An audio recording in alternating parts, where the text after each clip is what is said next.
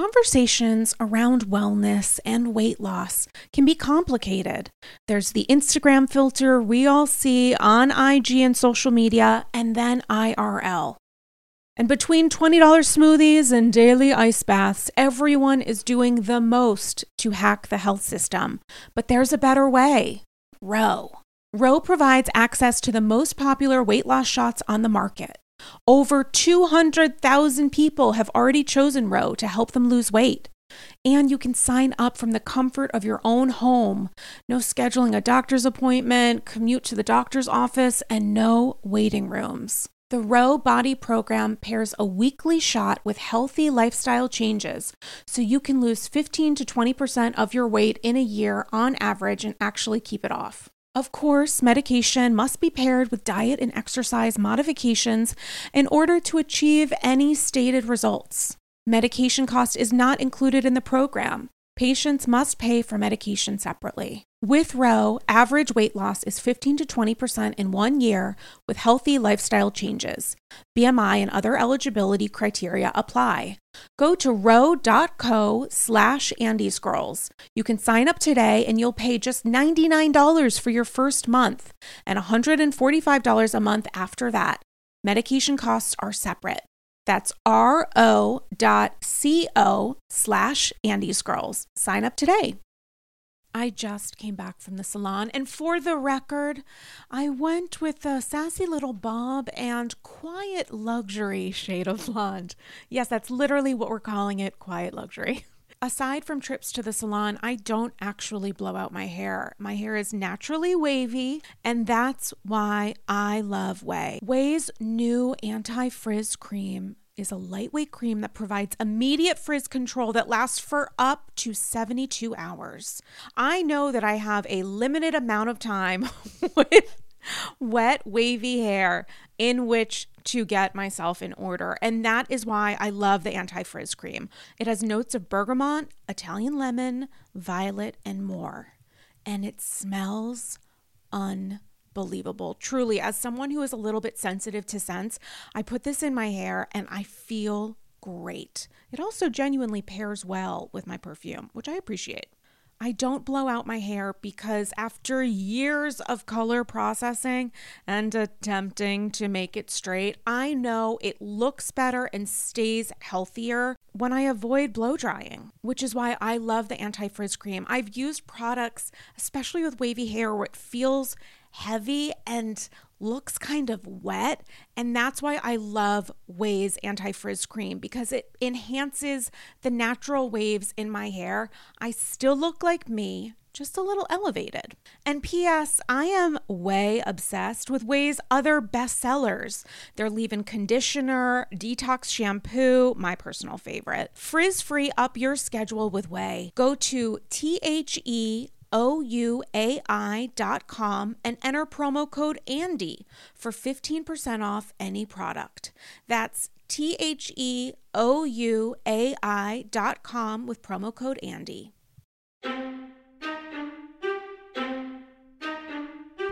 I went to electoral college and aced chemistry. Trump's love tank is empty and he's driving to prison. That was my best work. Oh my God. Oh my God. You guys, it's Andy Scrolls, episode 184. And I just realized I want to just see, well, I guess we'll get to it, but I just want to see if Vicky posted anything. Oh my God.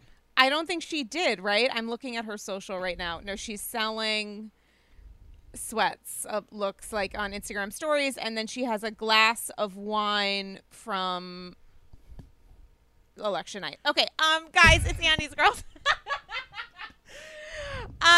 It's episode 184, and I'm so excited to be joined by none other than my Bravo bestie, assistant editor at Betches Media, co-host of the podcast Mention It All, creator of Bravo by Betches. It's none other than Dylan Hafer, registered voter. Registered voter, yes. Thank you for having me back. It's been a minute. I don't think Potomac was on yet the last time I was on Le Pod. So it's It's funny, like Potomac wasn't on, and then now it's like the only show. I mean, it is like the only show, amen. And I'm so excited for us to have a second show next week with Salt Lake City, so that we have 2 shows on the air, just two wonderful shows. I will say it's interesting because for my podcast, we do 3 episodes a week, and oh my God, crazy. So we mention it all, if you will. Oh, so we are watching and talking about Orange County in a mindful way as much as possible. We're watching Southern Charm. We watch Below Deck. Like there's always like more shows, but it's like Potomac's the one that is like clearly the centerpiece right now. I draw the line. Oh my God. Totally. I draw the line. We don't watch or talk about what's People? it called? Don't Be Tardy. Oh.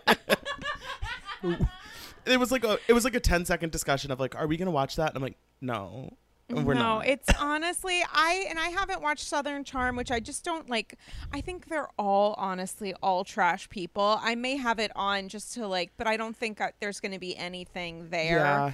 And I will totally watch Below Deck because I die for Captain Lee, but I just haven't watched it yet because we've had a week, Dylan Hafer. We've had a week. Who can concentrate? Oh, we have had a week. I just watched Potomac yesterday. Is that true? Or I watched it the day before. I was very late on even watching Beloved RHOP because I just was like, really? Well, you know this because we text 24/7. I was very, very, very stressed out, as I know all of us were, or many of us were. Yeah. The people with pulses. And I just like, on election night was we're recording this Sunday morning. We were going to record yesterday and things happened. We had to open some stuff. I just got very nervous. And I think you were the one who said it best I think it was you who was like, it's like you have 2016 PTSD because when stuff started going a certain way on election night, I thought, oh my God, it's happening again. Right. And I got really nervous. And even in our like DM thread with us and several of our other Bravoholic BFFs, there were people who were like, it's still going to happen. It could still happen for Joe. And I was like sort of a little bit of a negative Nelly because I just I felt trapped. Yeah. Like I just felt like this is going to happen again. I need to sort of start dealing with it to process it. But it was scary. I think it was really scary. The thing is, in 2016, I think people were so confident, and the polling was so confident and all of that and whatever, and it just went so wrong.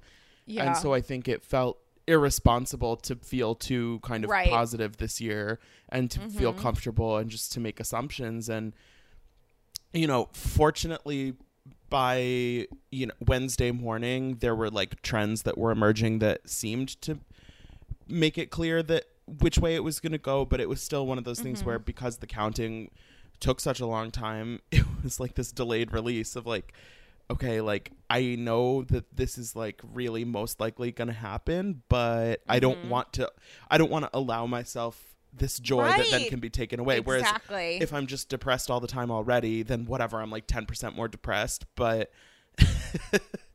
it was, I will say I kind of had not allowed myself to think that much about how it was going to feel for Joe to win. And so yesterday I was like hanging up something on my wall, had MSNBC on in the background, and like they're talking about like, numbers in some county in Pennsylvania. And then all of a sudden it's like the decision desk called it. And I literally was like, I like fell to the floor. I was texting you saying literally, I just need them to call it. But I think I was watching Brothers and Sisters. I 100% wasn't watching the news. And then you texted me right back and you said they just called it. And I put this on Instagram, but then immediately, like literally within milliseconds, you could start to hear people screaming. And my window was closed in my bedroom, which I just realized is open now in case there's any kind of outside cheering. But I opened my window and it was just everyone was screaming, and I started yelling, and I was in the same nightie that I'm currently wearing, and I threw on like a little sweater over it because, God bless America and my tits.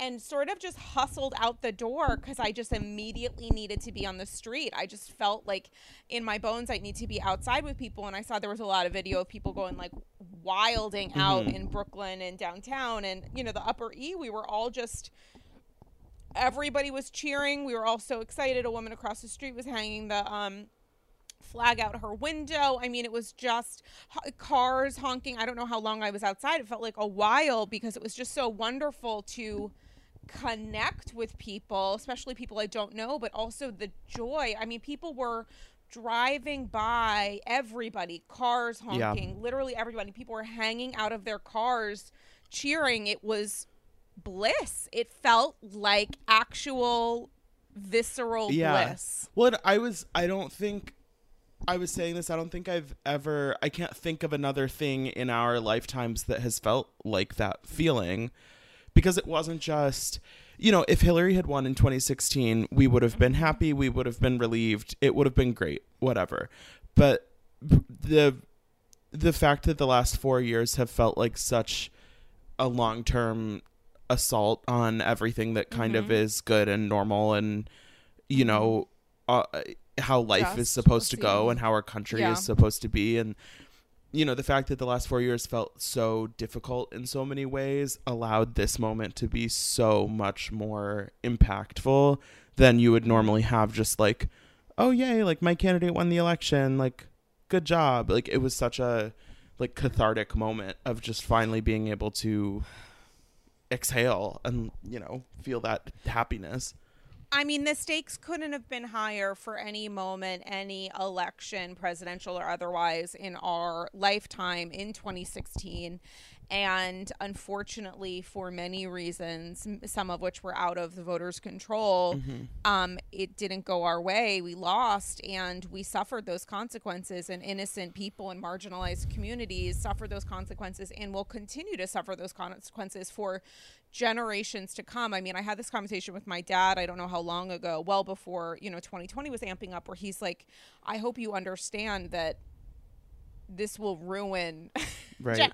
I mean, like the court decisions, SCOTUS, some executive decisions, there are consequences and damage that will continue to harm people for longer than we may be alive. I mean, it is entirely possible. And so I think for all of us to feel like we are getting back a piece of ourselves, or feel like we are becoming people again, cannot be overstated. And I also think, as a white person, a white woman, I thought that justice would prevail in 2016. I was very, very nervous. After the second debate, I started freaking out and getting very, very nervous because it felt like people thought this was funny, and I didn't see anything funny happening, and it felt like there was no bottom.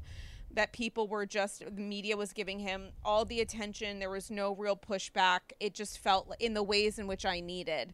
And, you know, so watching election night in 2016 with my roommate, who's a Black woman, you know, I was really, really obviously upset. We both were, and I don't want to speak for her, but it is a different experience to believe in our system as truly just and be a white person thinking that, than someone in our country who hasn't, by nature of the color of their skin, has been marginalized, mistreated, and knows enough to know that the system wasn't set up for her, you know? So that has stayed with me for 4 years. And I have another roommate who is also a Black woman, and it's just a very different and eye-opening experience for me to understand my own privilege, like in the moment, at the worst possible moment for our country, to still understand that my devastation is like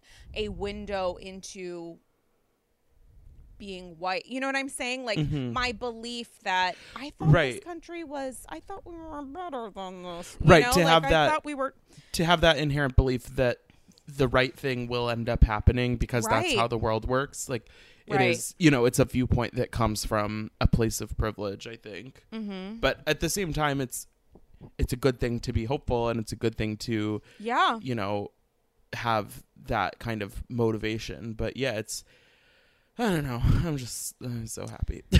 Well, we also both got drunk. So we were going to record yesterday, and then the news happened around, we were going to record like yesterday afternoon. News happened at around 11:30, and I was like, our number one priority needs to be drinking right now. Like, I had a bottle of champagne that my brother sent me earlier this summer that I had been holding on to for a quote unquote special occasion. So I popped the Moet. I had some red wine. I feel like I don't remember what else I had. You immediately started doing shots. Yeah, I was with my roommate. We took shots, and then we went to this bar around the corner that has really nice sidewalk seating, and they sell mimosa kits in the time of COVID. So Oh my God. they give Just you throw away the orange they give you juice the whole and go to bottle and like a town. little plastic cup of orange juice, and you just make it yourself. So we I think we went through a few of those. Oh my God, I love But yeah, that. it was a good day.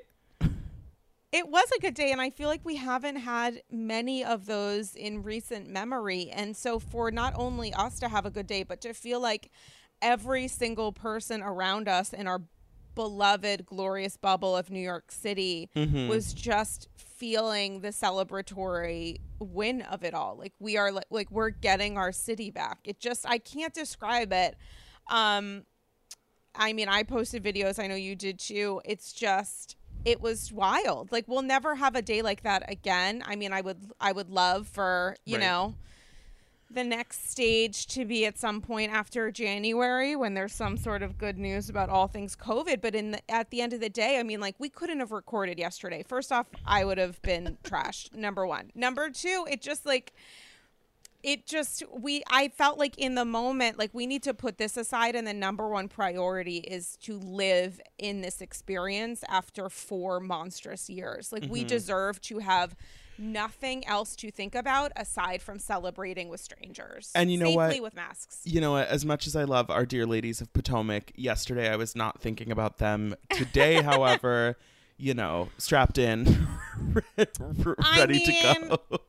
And listen, much like in 2016, when you look at the numbers, Black women have saved our country. When Absolutely. you look at the numbers that have come in, it's so interesting. I was looking at a friend of all Bravoholics, Donald Adler's social, and he posted a long list of celebrities that he had tracked who he didn't say in any way address the election. And he's like, I'm not saying they're secret Trumpers, but I'm not saying that. Right. And I thought a lot about the work that has been done by Portia, Candy, the cast of Atlanta, and the cast of Potomac, and the percentages that are like unbelievable of Black women who voted for Biden, and the fact that they truly did, like, Georgia saved our country. I mean, Yeah. and I know that I think we're on the same page regarding, I can't talk. Oh my God, champagne. But when you think about the work that Portia has done, for example, the women of Potomac, of course, as well, but the work that Portia has done with Black Lives Matter, with everything else, I mean, there is such a connection to the work that she did with raising awareness for Black Lives Matter, raising awareness for voter registration, amplifying people who represented organizations devoted to discussing and breaking down voter suppression.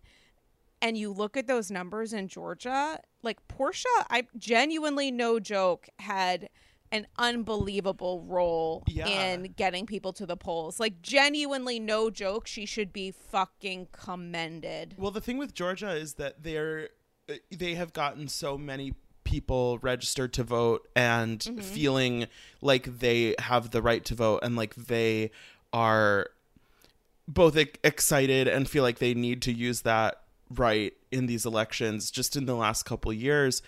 And I mean, obviously, people like Stacey Abrams and all of the work that she's doing is a massive part of that, and they are making voting more accessible. But to have somebody like Portia, who is in such a public position, you know, these women in the Atlanta cast have millions of followers on Instagram. They are, I think, very widely known and I think respected by a lot of people, particularly in the Black community.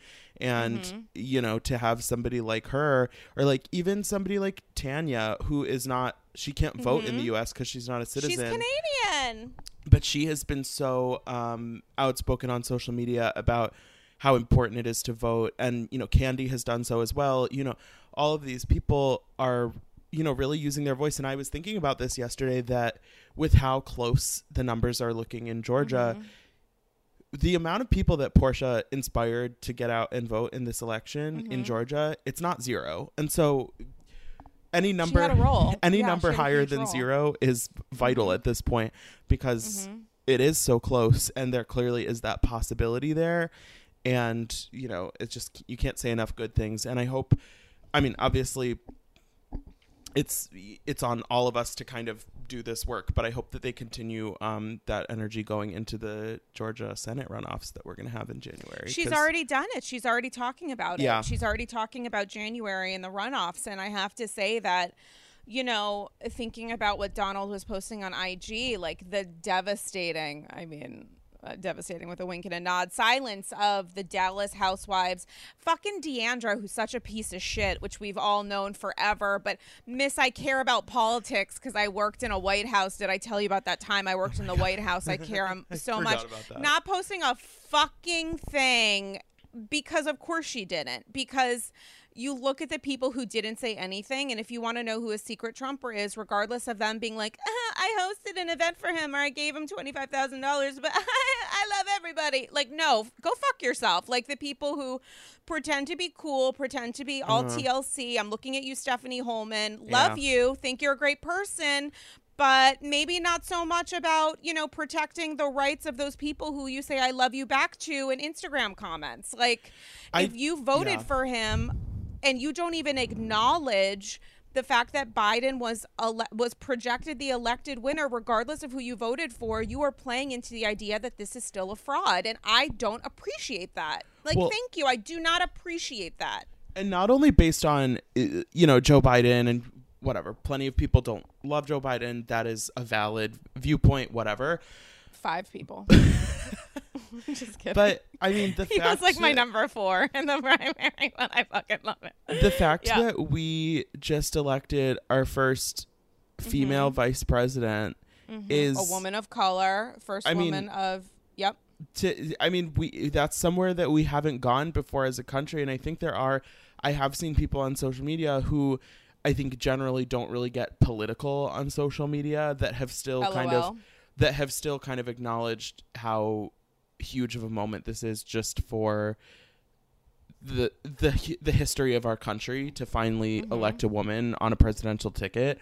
And so that's the kind of thing where it's like, you don't have to post about how much you love Joe Biden, but like to not be able to acknowledge and really, feel the impact of the fact that we are going to have a woman in the White House. It's, it's a big deal. And I think that's something that everybody should be able to kind of at least appreciate the significance of, even if they don't agree with the policies or whatever.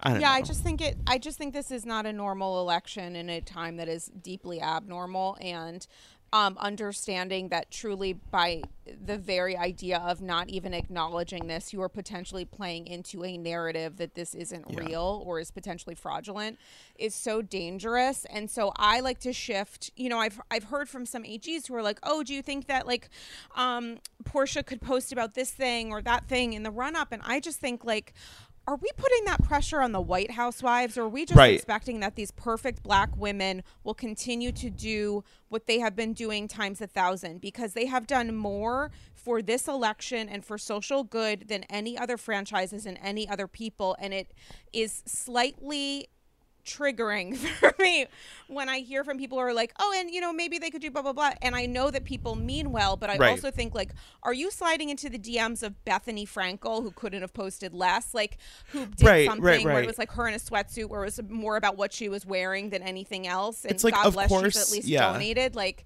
there are other White Housewives that I could think of, but like anybody from New Jersey, like, can we not say that black women and black housewives need to do more, because they have done more than enough. Right. And it's enough like, is even a tricky phrase. Of course, Portia and these other Atlanta housewives, of course they should post about the Georgia runoffs, and they are and they will, but so should Kim Zolciak. So Right. should, anybody else. The thing that we're seeing with so much attention that's going to be on Georgia is that everybody should be posting about it, regardless of whether you live in Georgia. Yeah.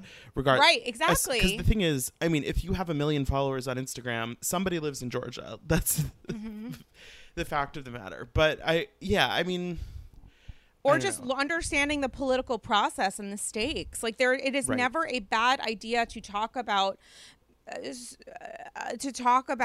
politics and the importance of activating your vote. Like, and the idea that you have to do it central to whatever state we're talking about, I just don't agree with. And I also think just the silence that we're hearing is maddening. And some of these people who can get away with a character or personality trait of like, I love everybody, and then staying silent about what it means to actually not vote with love in your heart when you're talking about directly harming marginalized communities. It just shows your privilege, and it's just such a big fucking surprise that all of these people are white housewives. Anyway, Well, it's a day of celebration. we know that Victoria Gunvalson doesn't have a good track record of being nice to the new girl, so she's not going to congratulate Kamala.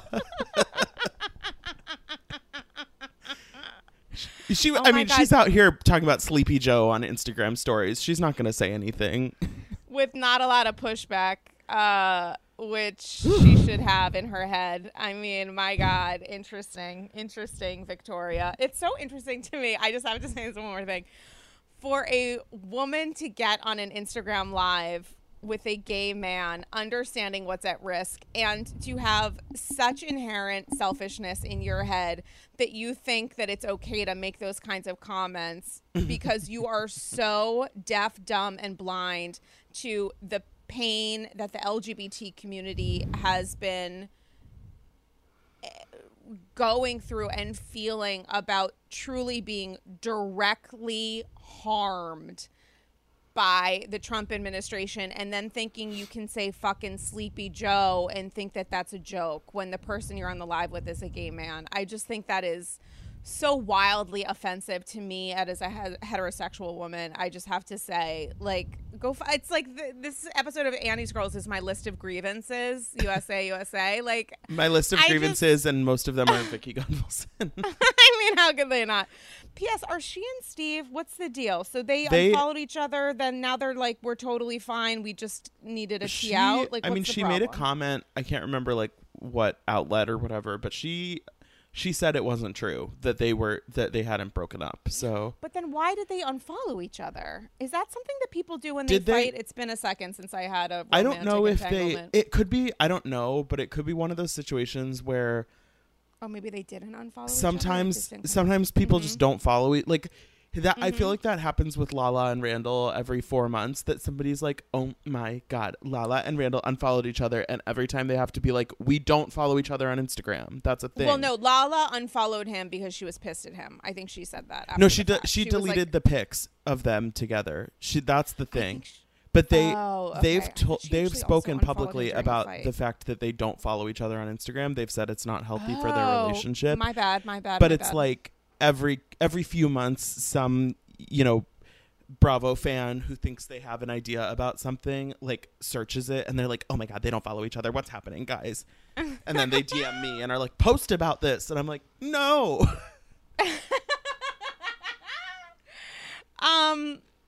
Yeah, I mean, and speaking of unfollowing, just before we get into all things Potomac, which we have to discuss. Yes. I truly do not care about this. People started DMing me immediately, and I was like, oh, shucks. Erica and Tom. I truly do not care if she timed it to election day to get actual extra press attention. You don't do that in the Bravo. Like, it's like announcing. It's like, you don't do these crazy things on this kind of day when all the focus is on one top. I think it was strategic is all I'm trying to say. I think the timing of it was strategic. Oh, and for sure. While she filed, it doesn't mean that she's the one that ended things. Let's just say that too. Well, and I don't think anybody, just from the statement and from, just kind of the general vibe of what seems like it could be going on, I don't think this is a divorce that anyone is devastated about. I think it's a decision that was reached. I don't know the particulars of it, but I think they're both going to be fine. I don't know. I will say, like, I was surprised just in the sense that I always thought of them as just kind of like this partnership that was just gonna They had an kind of ride or die, like stick together.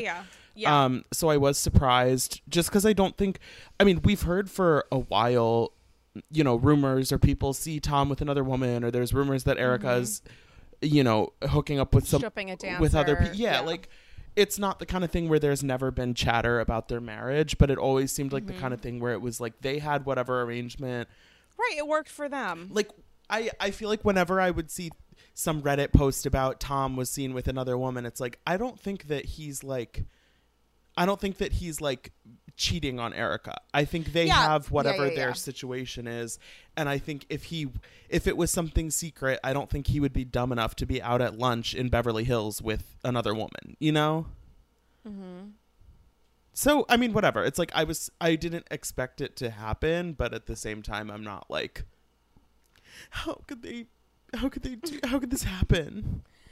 I can't believe she's back full time. I actually cannot believe it. I do not. Meanwhile, Sutton's like renting Kyle's old house while her new one gets whatever. Like Sutton could not be trying enough. And I mean that in the best possible way. Like she just is giving us so much, and Sutton deserves to have a diamond. And the fact that fucking Erica Jaynes is like desperately needing to be polished, it's just not ideal. It's not an ideal situation for next season of BH, I'll say that. I am curious. I mean, if they filed for divorce within the last week or two, they're clearly filming Beverly Hills right now. There's no way that it's not going to be addressed on the show, and I'm really curious. I mean, she might have done it because they were filming. I'm really curious. Not to say that she's divorcing because of that, but they might have timed it. I'm going to be really curious to see kind of how that's handled, and if actually it is an opportunity for Erica to give us more in terms of, you know, an emotional connection,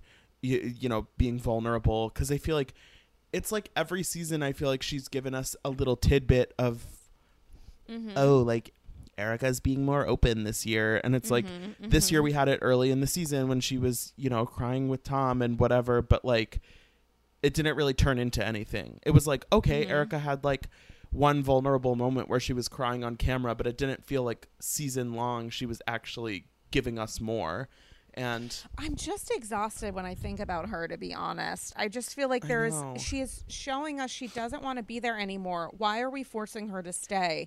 She just assumes that she deserves to be there, and that is not enough. She's not emotionally vulnerable. She's not professionally vulnerable. Like, showing us that she's doing, like, you know, a tap rehearsal is not going to give me a season's worth of content. It's just showing me she knows how to count steps. Well, that's the thing. I think, you know, I like some things about Erica, but simply being fabulous is not enough to be a 5-season housewife. You have to bring there have to be multiple layers to it, and I think that's something that we see with most of these other women that are on the show. The show for a long time is that they have, you know, a season where they're really happy, a season where they're going through something difficult, you know, they're being messy, they're getting involved in the drama. And Erica, like, she's just very one note to me. And I don't particularly like the way that she usually acts when she's involved in kind of the group drama. I think the way she dealt with Denise and the way she dealt with Camille and stuff, like, it's just like, I'm not into it. Yeah, I mean, I don't know how I feel about Beverly Hills. I'm so excited about Kathy. I think that was such a good call, and I think the friend of role is perfect for her. You know, but I just don't know what else is going to happen. Is Camille back next season? No, for sure not. Definitely not? Because didn't she say that before? Definitely not in any capacity more than she was this season. But I don't think, I mean, she and Kyle are like enemies at this point. Really? They've fought with each other on Twitter recently. Like, they are not, I don't recently about what? Still about stuff from last season? This is the joy of me discontinuing my Twitter. I wish I could remember the exact context. It's okay. I'm sure it was bullshit regardless. It was something about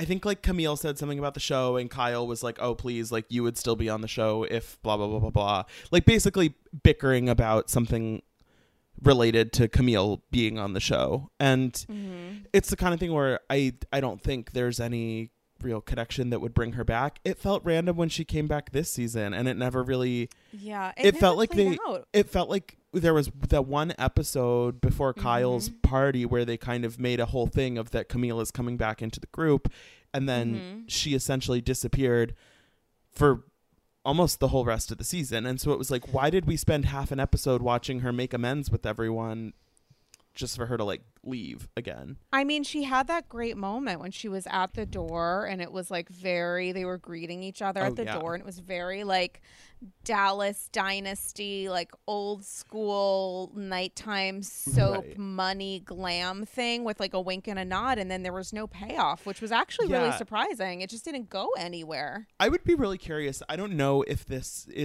I'm reading too much into this, but I feel like they had some kind of roadmap that they wanted Camille to come back and follow, Brandy. And then it just kind of didn't go anywhere. Oh, okay. Because I don't know why they would have. Honestly, I don't know why they even left all of that stuff with Camille in the show if it wasn't going to go anywhere. But I don't know why they would have gone and filmed at Camille's house if they didn't have a plan that she was going to be kind of more in the mix again. It's possible they didn't have anything else, which is another sign that Erika Jayne needs to, retire her diamond and have it go to somebody who is interested in actually playing the game and like revealing themselves. I'm so excited that we have, a new full-time housewife who's the first housewife on Beverly Hills of Asian descent, I believe. Yes. Which is amazing.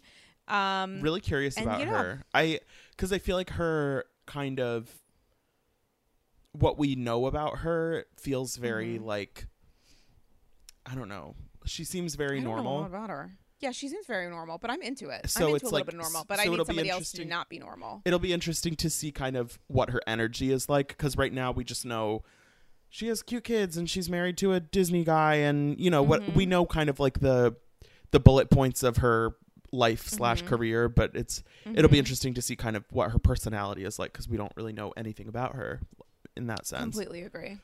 Okay, listen, we need to talk about Potomac. We do. In this on a great day for this country, for this nation, we need to talk about the actual jewel. They don't need a diamond. They have flutes of champagne. Oh my fucking God. Listen, so I finally watched it again just now, but right before we started recording.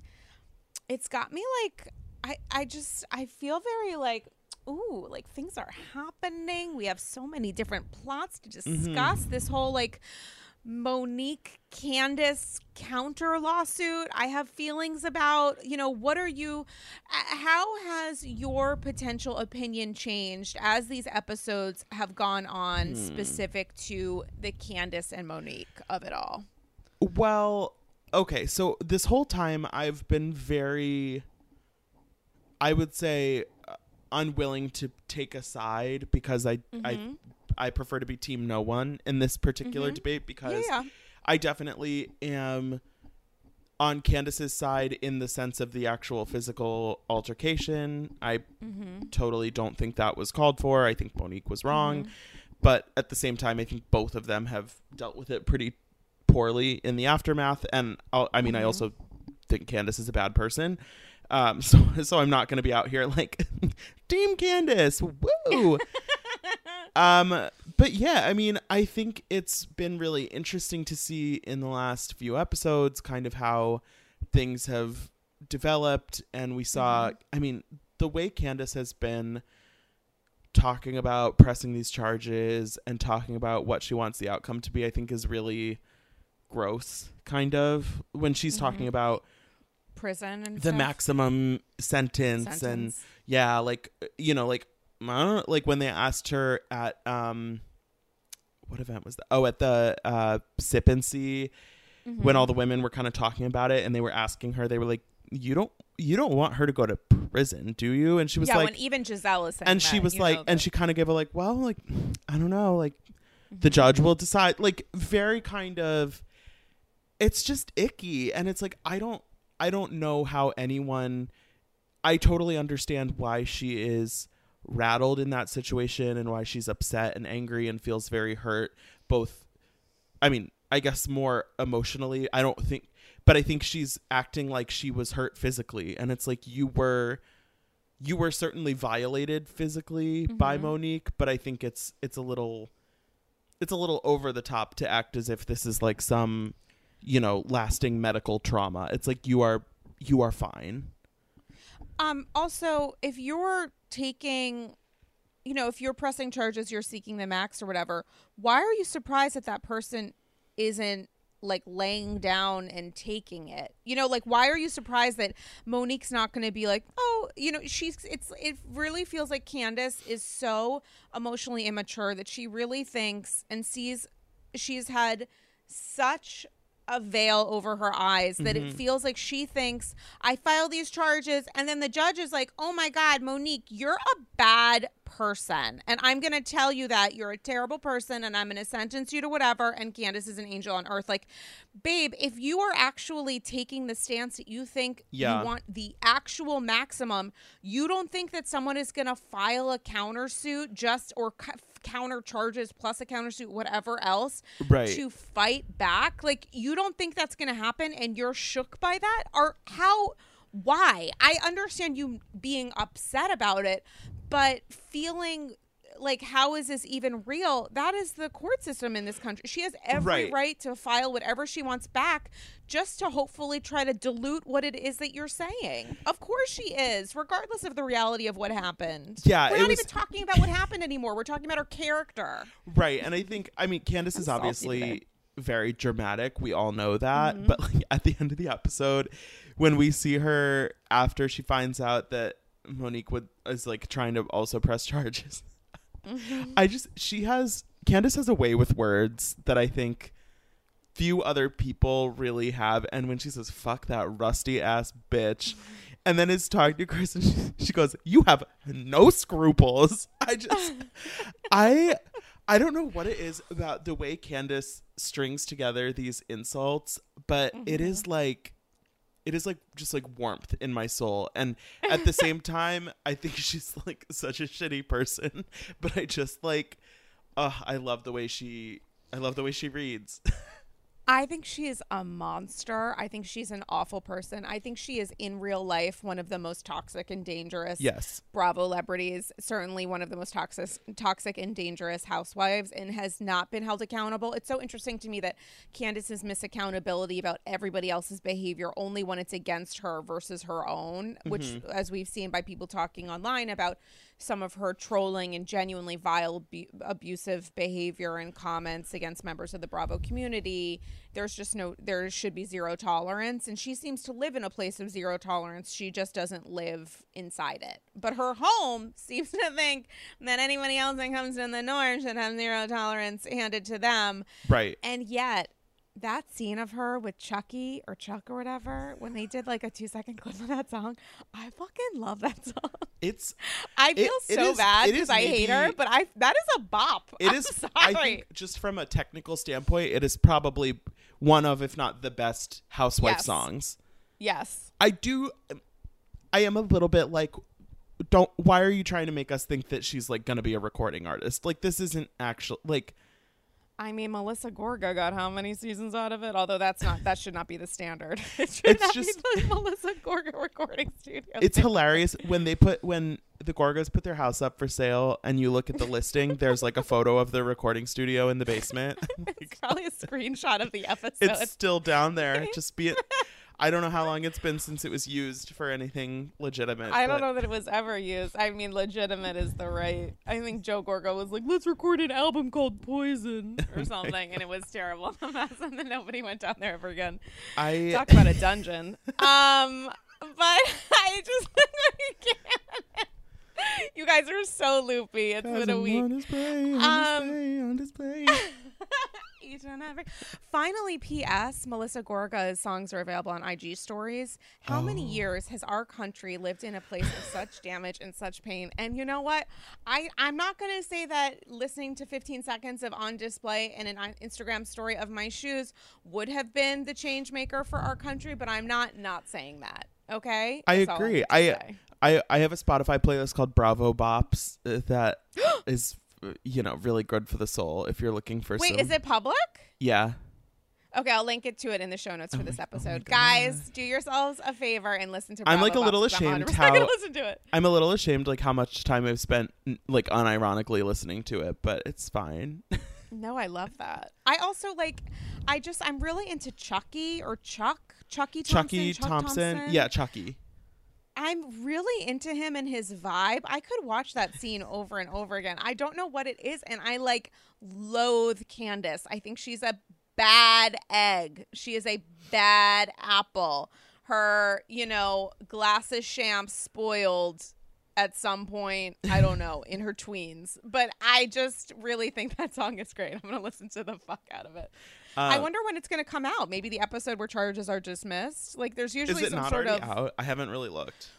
Well, with Lou, she didn't release Viva La Diva until the X episode where it was launched. So I'm guessing that Candace is doing the same if she's thinking strategically, which means nothing. But it's possible. I don't know. I just can't wait to listen to it. I'm going to listen to the fuck out of it. I think it's out. Sorry. Oh, wait. There's one from 2019. There's two different versions. Neither of them say Ricky. Yeah, so. the bad version. So she had her version that nobody cares about, and then Chucky came in and was like, "Let's make this into a great song," and that's what happened. I mean, it's like Wait, I party think it's for the party. It is on. There's a remix on Spotify. Okay, we're gonna listen to that. Might be it. Then. I don't know. Okay. Nobody tell her you like the song, by the way. Do not comment. Do not feed that dangerous ego of hers.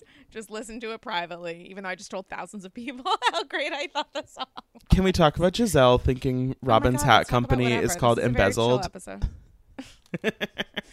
Well, I mean, that goes to show you that maybe her relationship with Jamal is in fact real. If her first thought is embezzling, it does mean that she's probably thinking of her ex-husband more than we think off camera. I mean, a moment in time. Also, Giselle, who I don't know if she's going to get the real pushback that I think people are looking for her role in all of this, but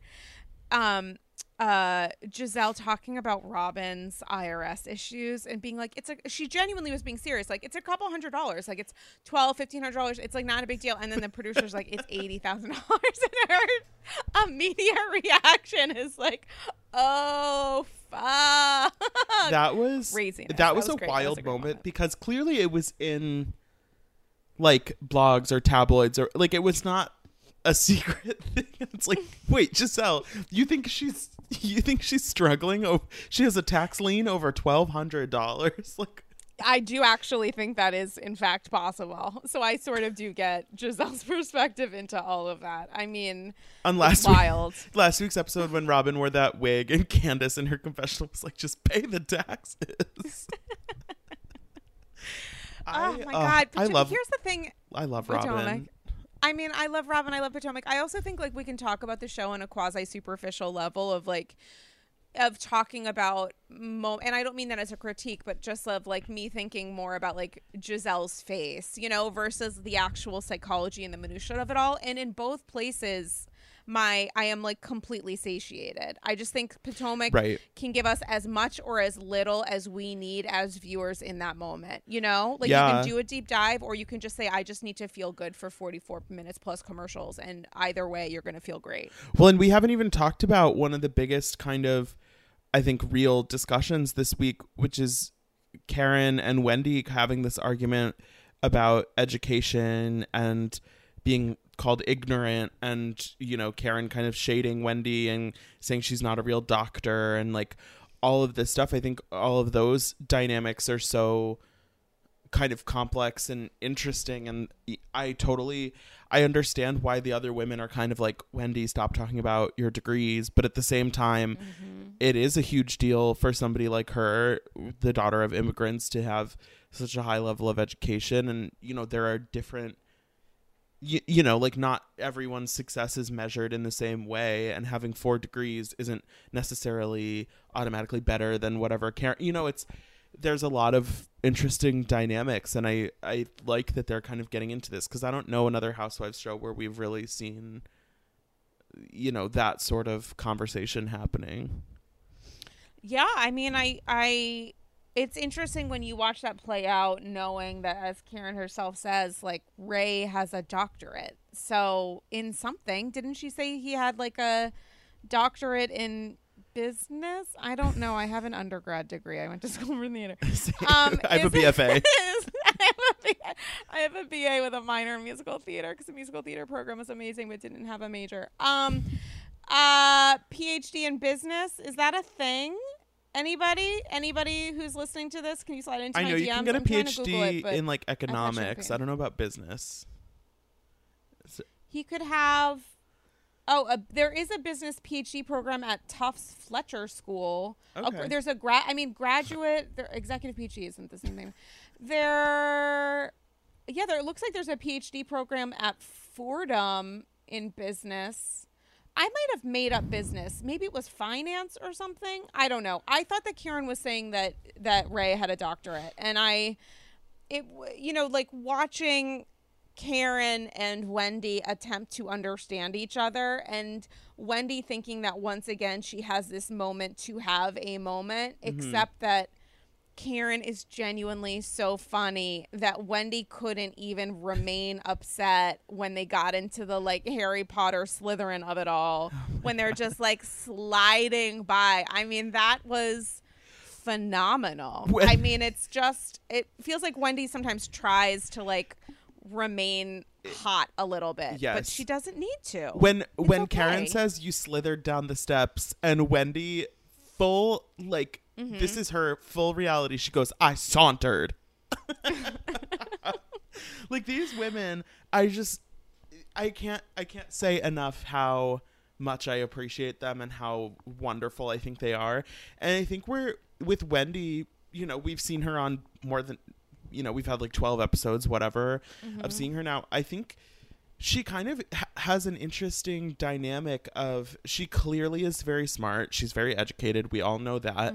But I think sometimes we see in these, in these situations where she's having a disagreement with someone, I think she feels like she has the upper hand because she is, 4 this degrees. Professor and this educated woman with all these degrees and blah, blah, blah, blah.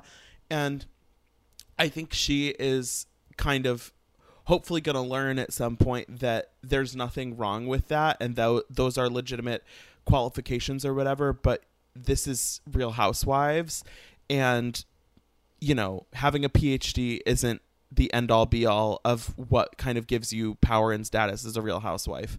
And I think she maybe is leaning on those things a little too much, and I hope that, I have a feeling she'll be back next season, and I feel like it'll be interesting to see if she kind of figures out a correction of that, where it's like, we all know those things, nobody's taking that away from you, but in this argument, that's not what's going to win you points. Well, the valuation on Housewives is different than it is in real life, and it's different certainly than it is in her life in academia, where 4 degrees probably doesn't even need to be said because everybody knows going in your CV. And on Housewives, it's like, okay, cool, but what are you bringing to this scene which can't be encapsulated in where you went to school? Like, right. She's still an undergrad at Housewives University, which is something that I think she probably struggles with a little bit, because she does say, look, I bring so much value from my success and the fact that I am so highly educated, which shouldn't be taken away from her. It's great, but also you don't have a master's degree in the edit, and so what editors are going to do is make sure that every single scene and every moment where you're talking about your 4 degrees are a part of these episodes, which can change sometimes the viewer opinion, which goes from, this is a highly educated woman who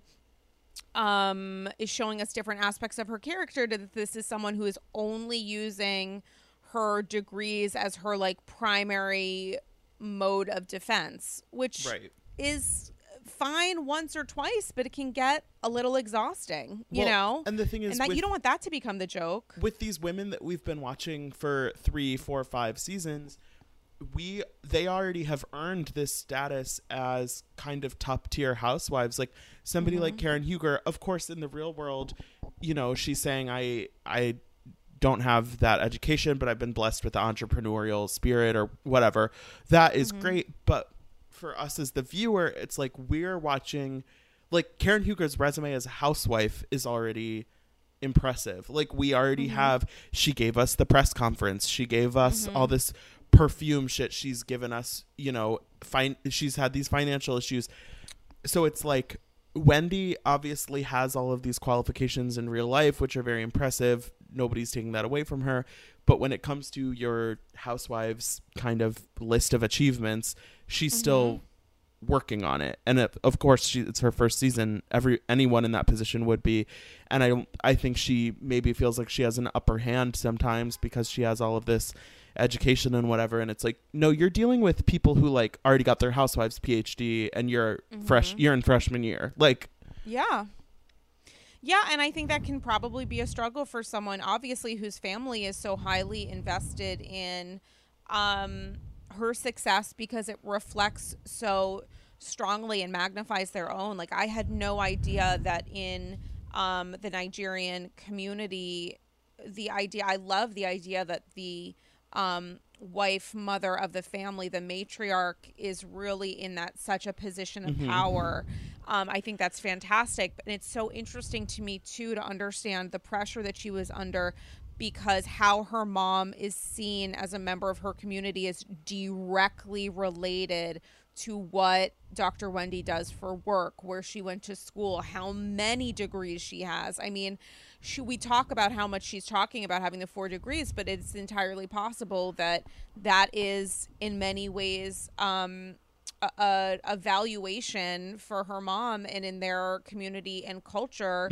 That is a great thing. So of course she's going to talk about it because she's coming from potentially a situation, and I'm saying this as an outsider to this, so I'm sorry if I'm saying this incorrectly or inaccurately, but that could very well be, of course they're going to talk about it constantly because it is such a huge sign of essentially like wealth when you think about it. You know, like the idea that so much of her mom's reputation is based on her own and her own work. I mean, the amount of stress and pressure that puts on someone can be devastating. And the fact that she's trying to break that cycle, and even how she's talking about her beyond adorable kids, those 2 boys are the fucking cutest. Absolutely. I die for them. But when she's talking about how she wants to make sure that they are in a position where they feel free to do what they want and that they know that their mom is going to support and love them, you know, it shows that she's understanding and she has so much love for her culture and her community, and what we're able to learn from about the Nigerian community watching these episodes is unbelievable.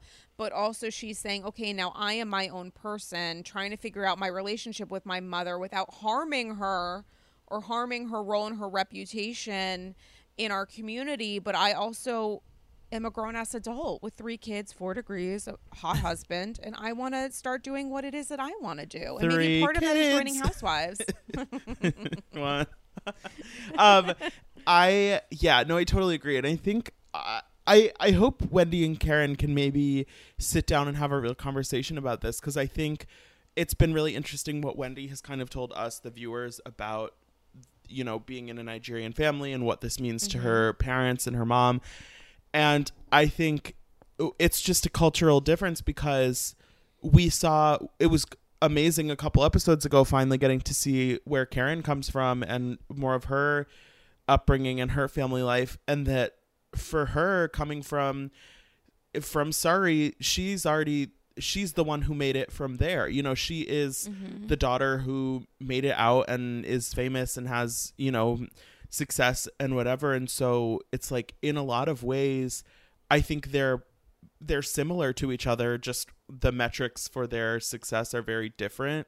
And so it's like, Karen doesn't have the degrees, but she still is, you know, the one who kind of made it from her hometown. And I think, you know, if they could kind of have a chill conversation and like a heart to heart about that, I think they would realize that one thing isn't better than the other just because it's not what's valued in your community, maybe.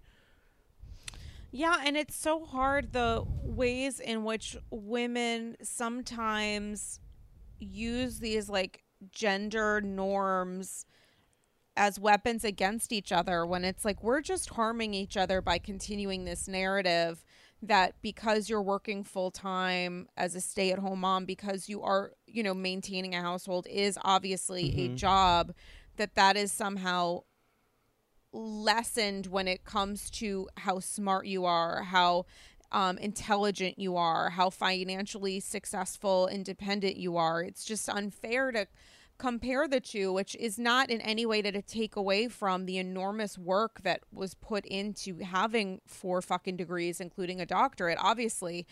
But that doesn't have to be every single person's goal, you know, like, right. I'm not interested in getting a PhD and sent from SAS. Yeah, graduated with honors. Absolutely. You know, it's like it's okay. It's okay to have different goals in life and to have success that's not necessarily measured in a level of education or the number in your bank account.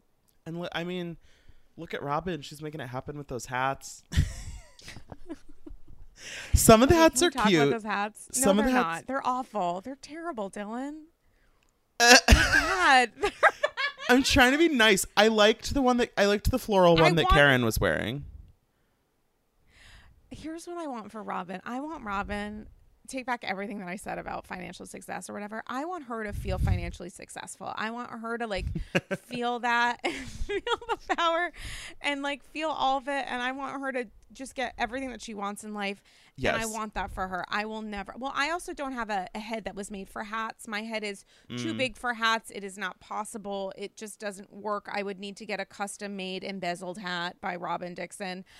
It wouldn't work out for me, but I want it to be successful. I want it to. It's going to be better than the house stuff. I want the 'Cause the house Dixons. stuff- I want the Dixons to be debt free and loaded. Yes.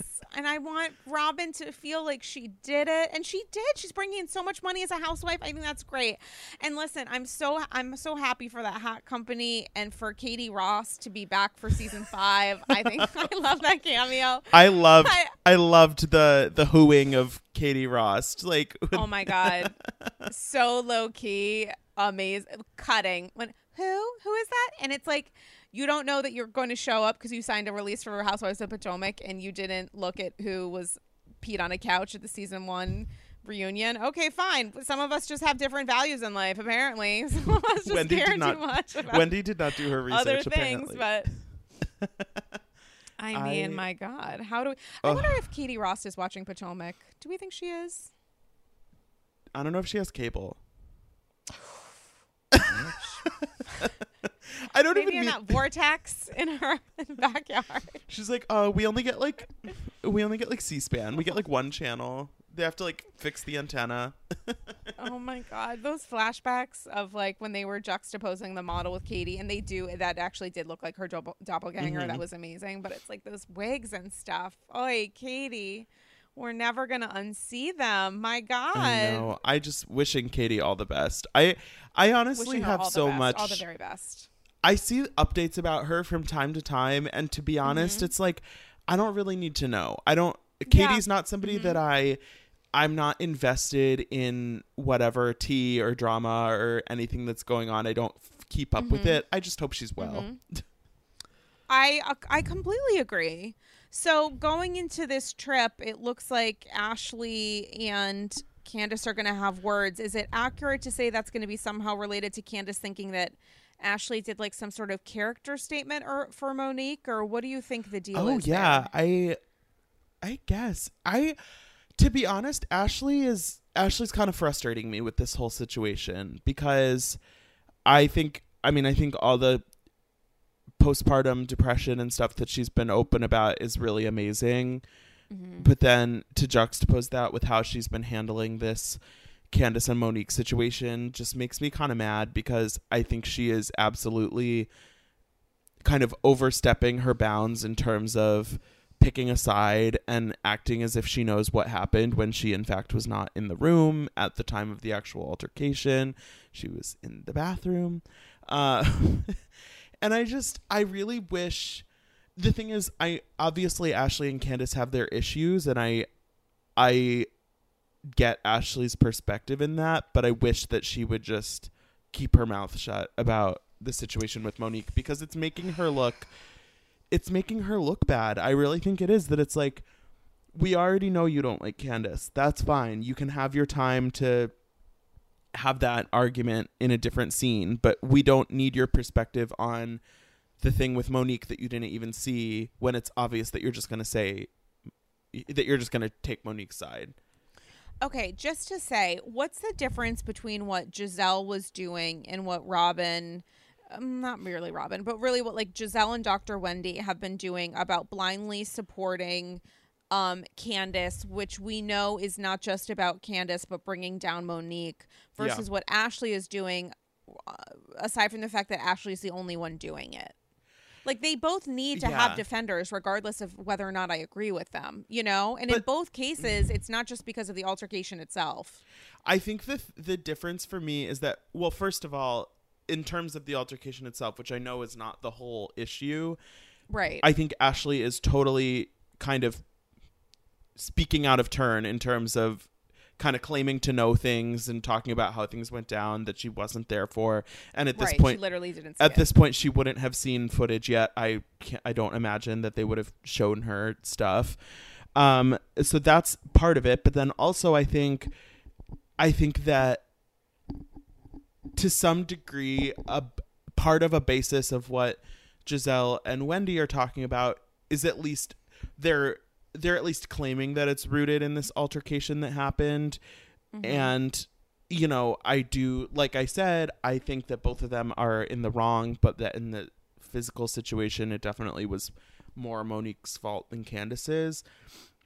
But at the same time, I don't agree with the way that Giselle and Wendy are handling this either. I think Giselle kind of, when they had that intervention scene at Karen's house, I thought Giselle kind of made a fool of herself with the taking the notes and bringing the security. Mm-hmm. And I thought Robin did such a better job of taking a similar position, but actually articulating it well and not, you know, putting on a show. And, you know, it's like you can feel this way and you can say how you feel, but it felt like Giselle was just like doing the most, and it's like that's not helpful in this situation. But more and more, the person who I think is handling it the best is Karen. I feel like, you know. Oh my God, Karen is absolutely the secret sauce. I will 100%. say at first, after that yes. intervention episode, I was a little like, Karen, this is a weird look. Like, it doesn't feel like you're holding Monique accountable. But now that it's been a few weeks and we've seen her kind of interact with both of them and have more kind of nuanced conversations about it, I really think Karen is sort of the only one in the cast that is really kind of unpacking the guilt on both sides and trying her best. It's a complicated thing, but really trying to hold both sides to account and to be fair in how she's kind of dealing with both of these people who she has relationships with both of them. I think it's not a coincidence that she's the one in the middle and she's the one that actually cares for both Candace and Monique. Whereas I think the other women are sort of being a little disingenuous with how they're viewing it because they're letting their personal biases really take hold. I completely agree. And I also think it absolutely shows the level of emotional maturity that Karen has to say, like, obviously I don't agree with what happened, but we are not going to demonize this woman as a mother, as a person, as a coworker. This is not the entirety of her character, versus Candace, who's trying to repeatedly say this is the entirety of her character. Like, this is it. At the end of the day, Candace seems to have, I don't even know what to call it, sort of like a zero tolerance for acts of violence without in any way acknowledging her own responsibility for acts of violence that may not be physical but are certainly emotional, and can in many ways add enormous harm to people. You know, I just Yeah. think Karen at least gets it in a way that, and is able to communicate it effectively in a way that I didn't necessarily appreciate in the moment, but I certainly have in the week since. Well, and I think it was at like Wendy's voting event when Candace and Karen went off to the side and were talking about this, and Candace basically was saying that she didn't feel supported, and when Karen's response was basically, I haven't done anything for Monique that I wouldn't do for you. Like, I'm not taking anyone's side. And if Candace wants to say there's no gray area, or there's no, that it's black or white, you can either get on or get off, she can say that if she wants. But Karen knows and understands, I think, the reality, which is that this is a nuanced situation. There is blame on both sides, and both Candace and Monique should be held accountable in some respect. And I think it really just reflects well on Karen. And I hope that as they're watching the season, Monique and Candace would be able to kind of understand that. But at the same time, I think both of them are pretty in their own bubble of anger and denial and whatever else. So I'm not super hopeful that Candace is going to watch it and be like, Karen, I understand. But I think for most of us watching that aren't kind of, there are definitely some people who are like, stan Candace, she was wronged. I think for most people watching, they can really appreciate that Karen is doing her best, and that she's the only one who really is, willing to actually think about this and grapple with the fact that both of them made mistakes. She's the only one who's even communicating that there's inherent nuance to this. Like, she's literally the only one. I think Robin is certainly open-minded to it, but everybody else seems to be of the perspective that the entirety of who Monique is in this, however many minutes, because unfortunately it wasn't just like the one moment, it was her chasing everything else. Yeah. But, like, it was a bad night that had brought with it a lot of built up anger and frustration. And if we want to talk about the entirety of someone's character, then what kind of character of a person exists when you're talking about how to spread rumors about her youngest child? Character goes a lot of different ways, and there's a lot of responsibility to go around. And I really am genuinely curious for how this reunion is going to go, because I don't know that Potomac is going to be given the opportunity, or maybe that we, the audience, are going to be given the opportunity to see these women really acknowledge the things that we're talking about in real time, which isn't to take away from the season at all, which has been sublime. But I just, I would love to see a conversation where, the rumors are brought up, where Giselle sort of has to acknowledge her own role in this and sort of starting this process, or, the events that followed because of this.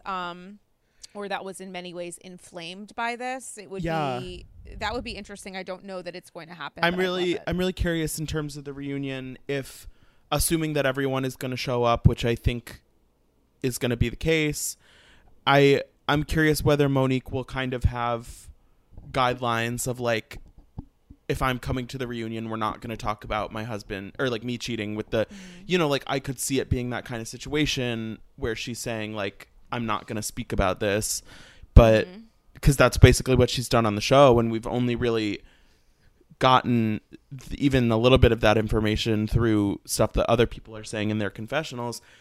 But yeah, I mean, I think we're about to go on this trip, which Monique is not going to be on, and which, to be honest, I think is kind of the right call. Yeah, in I totally terms agree of with it. It would have been a mess.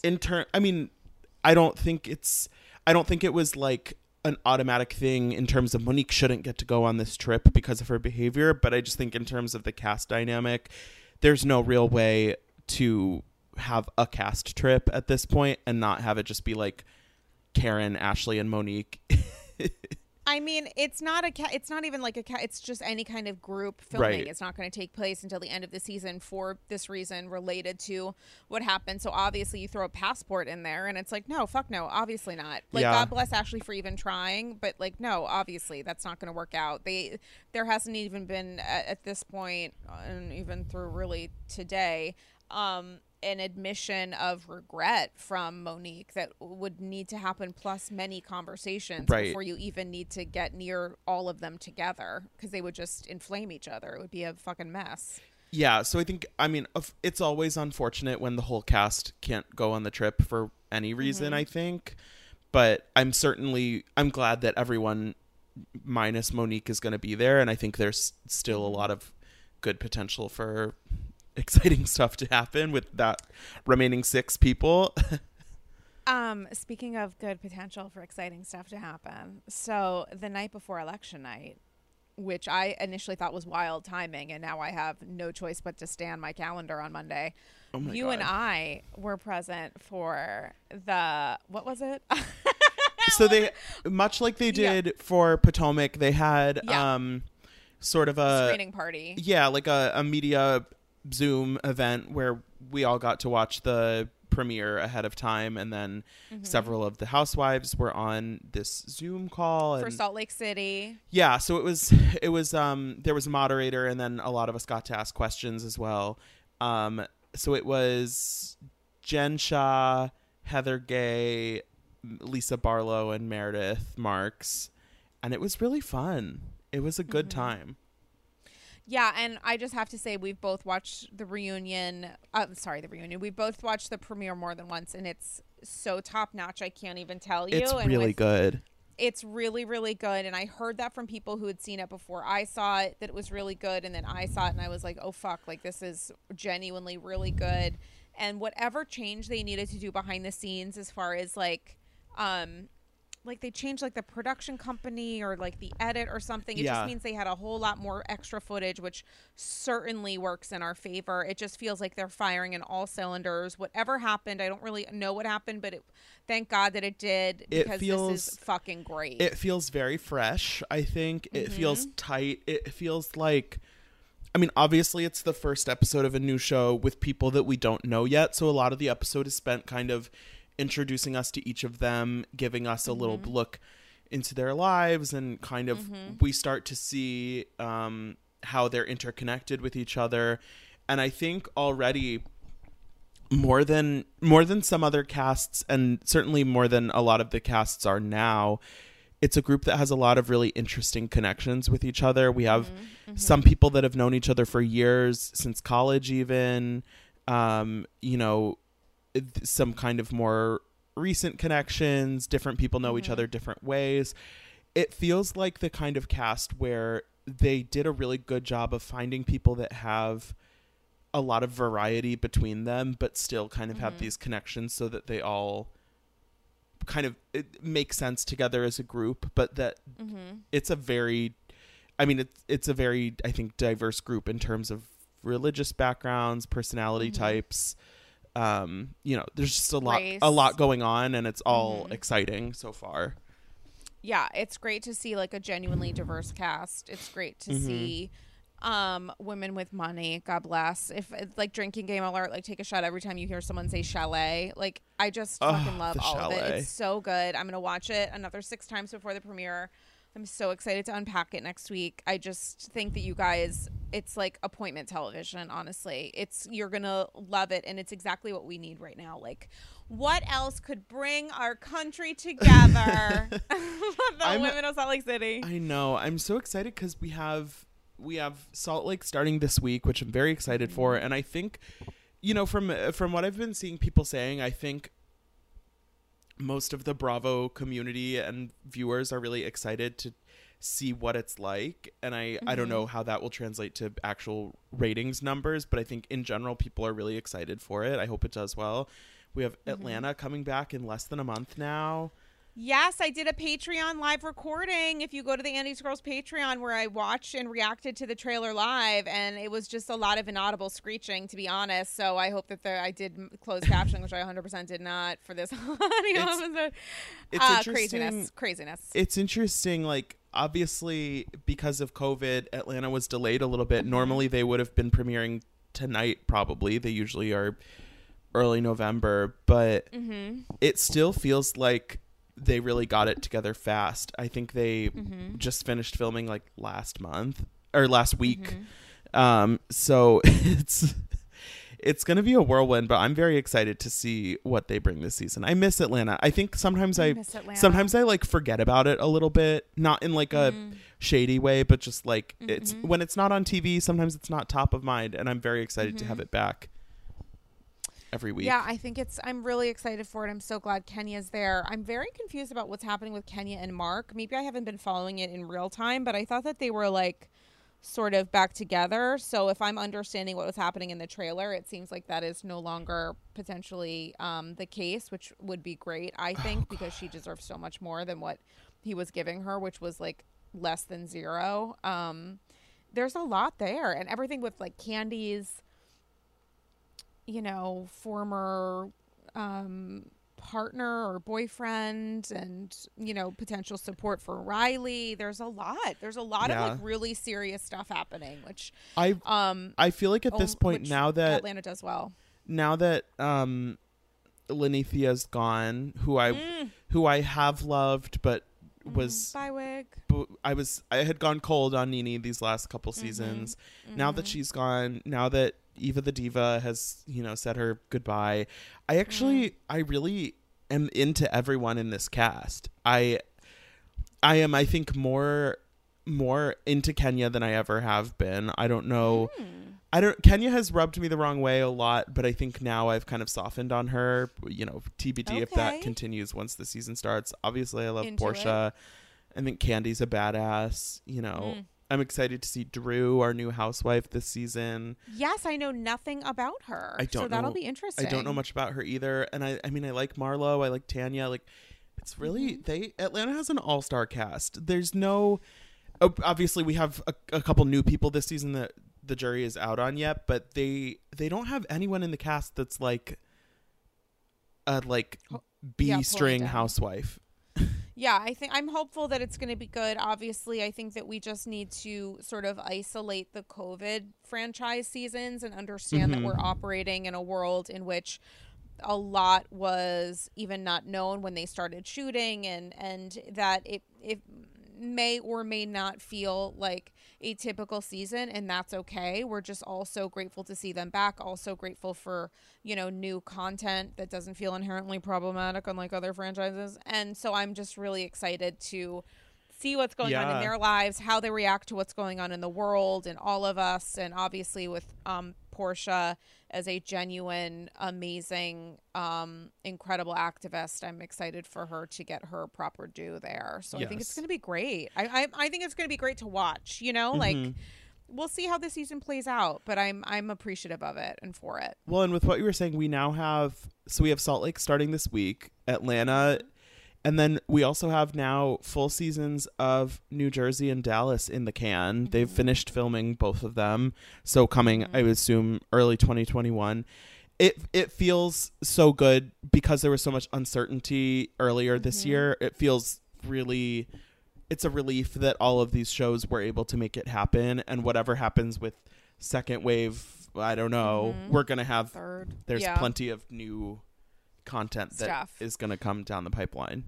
I couldn't tell you how I couldn't be less interested in watching Dallas. I think it's going to be awful. I'm sorry. Take back everything that I just said about Atlanta. I don't know. I think it's going to be trash. I can't believe they brought back Carrie with a K. I really can't believe it. I have hope. I don't know. What is even going to happen? And it's all like fucking, I don't know. You know, we went to this Bravo Zoom happy hour with Stephanie, and she said that it's going to be a good season. So, well, if Stephanie says it, we know she doesn't talk about everything. I have no reason to believe that Dallas is going to be a good season, but for some reason I still have hope. I can't not have hope. We need hope in this country. And I also have to say, just about all things Stephanie Holman, that just because obviously Andy's Girls talks about life and politics is such an inherent part of life, that, you know, some of my frustration at the beginning of the episode is just understanding the innate privilege that can come with not feeling the need to talk about politics because you feel like your life isn't going to change regardless of who's in a position of power. And I don't think it's a bad thing to hold people accountable for their silence. Like, no. I don't think it's a bad thing to hold favorites accountable for their silence. violence. And people have the expression that like politics isn't just for me, but if it's not for you, it might be for people whose lives can come in jeopardy and in great harm and in danger because of decisions that are made by people when they cast their ballot. And so understanding that Dallas is a franchise made uniformly of people who are quiet Trump supporters, who may publicly say that they don't agree with bullying or tactics or whatever, but, you know, their political contributions, which have been made public, show a very different picture.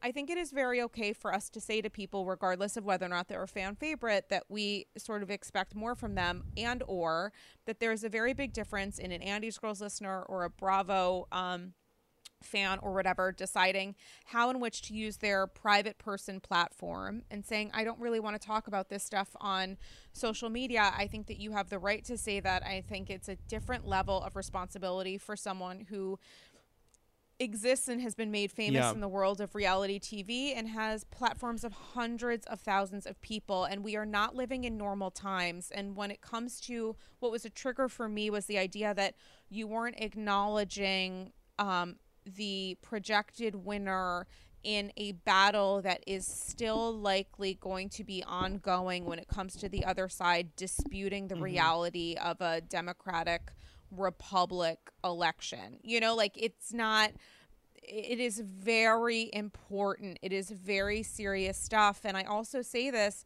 as a woman who gets to decide how to use my voice and who is never going to respond well or in the way that others would like when I'm told how to use my voice. And I'm told that Andy's Girls is a podcast that's X, Y, and Z because the person telling me that isn't the creator. They're not me. And their opinion is just that. It's an opinion. So I have these opinions about Stephanie that and other people, many, many other white housewives and non-black housewives who have not used or taken advantage of the opportunity that they have to even do a little bit of good, regardless of who they voted for. And so we get to decide, you and I are both podcast hosts, what we want to talk about on our shows. They are, at the end of the day, our shows. So we get to drive the conversation and have these kinds of very nuanced and complicated conversations. And I just think that we are in a very different time at this point in our country. There is a lot of anger and frustration that people will continue to feel about what has happened to them even in just the last 4 years. That will remain. It's not going anywhere, regardless of these wonderful feelings of elation that I think all of us should really hold on to and appreciate and celebrate. Take a moment to breathe. And I think it's also important for us to acknowledge our own responsibility for many of us as Americans. I hear from international AGs every day. Shout out. Wish I was with you. But I just have to say that, like, when we have these conversations about responsibility, I may have a opinion that is different from Stephanie's, and she has every right to have that. That is, in fact, her right. As an American, as a citizen living in this country, I just think that when it comes to just some of the quote unquote minutia of all of this, when there is an election that one side is trying to contest, you have an awful lot of power just in even acknowledging the reality of it. Right. And as a person with that kind of audience, I think that is incredibly important. So that's kind of all that I have to say about that. And guys, I hope that everybody has taken a little bit to breathe and watch some TV. I know I'm going to watch Below Deck post haste. I actually do think I want to watch Southern Charm. I don't know why. I don't like anybody on the show. I will say, so we're 2 episodes into the new season now. I think it's too soon to say kind of if it's going to be a good season overall. There's a lot of changes with the cast and everything. I will say I'm more like interested to see how it plays out than I kind of anticipated that I would be. Okay. You know, they're going to have a lot of interesting stuff once the COVID hits. And, you know, I think they're going to at least make some attempt at tackling some of the racial issues that have been happening. So, I mean, regardless of how good of a job they do of it, there's going to be a lot going on that I think might be interesting to kind of witness them taking a stab at. And, you know, I think a little bit about like what Michelle Obama said about the presidency, when it's like the presidency doesn't change a man, it reveals a man. And I think about, oh, I have somebody interrupting. Hold on 1 second. Okay, guys, we just got interrupted because I do alternating every other week's a Zoom with some Jews from the States and Israel. And so there are going to be some Israeli Jews that are hopping in my Zoom room in just a second. Oh my God. Wait, I think I had something. Oh, so what Michelle Obama was saying was that the presidency doesn't change a man, it reveals him. And I just think of Catherine from Southern Charm, and the fact that we at one point, you know, she premiered as she did. And at one point, we had so much hope for her and how the show could maybe change her. And what I have been hearing of IRL as things are filmed, what she did with Cam and everything else, it looks like the show is really just revealing the person that's been there all along. And it makes me uncomfortable because I did have hope for her, but I guess it's going to be interesting to watch it play out. I mean, she is kind of garbage. Is what I'm trying to say. I think it's going to be a tough season for Catherine, and I think she probably deserves it, because already, I mean, she looks pretty shitty, and we haven't gotten to the racist stuff yet, so can't wait. What a joy that's gonna be. On that note, I gotta go shalom to do my thing. Shout out to Siggy, who I think is also PS having a great week, and I wish her the best. I'm sure her social media has been amazing. But you know, Sigalit wants a recount in California, which I think is an interesting strategy. But sure, she can have one if she wants. Oh, Sigalit. Oh, sweetie, what you have done. Interesting. Anyway, talk about somebody who got revealed. Dylan Hafer, love you forever. Tell the people how to listen to Mention It All and follow both you and Bravo by Betches on social. So you can listen to the Mention It All podcast anywhere you listen to your pods. We have new episodes every Monday, Thursday, and Friday. They're nice little bite-sized pieces of Bravo audio bliss. You can follow me on Instagram at Dylan Hafer and follow at Bravo by Betches for all of the Bravo goodness. And guys, if you want to see a, I don't think it was shady, but a wonderful question and a nuanced question that I asked Heather Gay at the Salt Lake City little media shenanigans Zoom screener situation that Dylan and I both attended on Monday, you can do so on my social Instagram at Dame Galley, and bonus episodes available now, patreon.com/AndysGirls. Starts at $2 a month, gets you love and joy. $5 a month gets you 2 exclusive bonus episodes. $10 a month gets you 4, and then there's a premium cackle tier if you want to do just a little kiki with me solo one-on-one. No big deal. Fun employed, so that is my primary way to pay my Con Ed, plus sometimes Time Warner. And I so appreciate all of you, especially in this time, who have supported me and supported Andy's Girls, and also supported the idea that at the end of the day, regardless of how you feel about my opinion, you understand that I have the right to share it. And so I think that is the one thing that we can kind of, that big galley energy that we can take into today, November 8th. Dylan, love you. You know I die for you. Love you forever. Love you too. I'm going to put your Bravo Bops in the show notes for this week's episodes. You guys should all listen, and I know I am as soon as this is done. And shout out to all the Jews that I'm going to be kikiing with in my meeting room. Enjoy. And let us all say to everyone but Ivanka and Jared, Shalom. All right, guys. We'll talk to you soon. Stay safe. Wear a mask. Drink, unless you don't want to. Drink tea or water. Hydrate is what I'm trying to say at the end of the day. And we'll talk to you later. Bye, guys.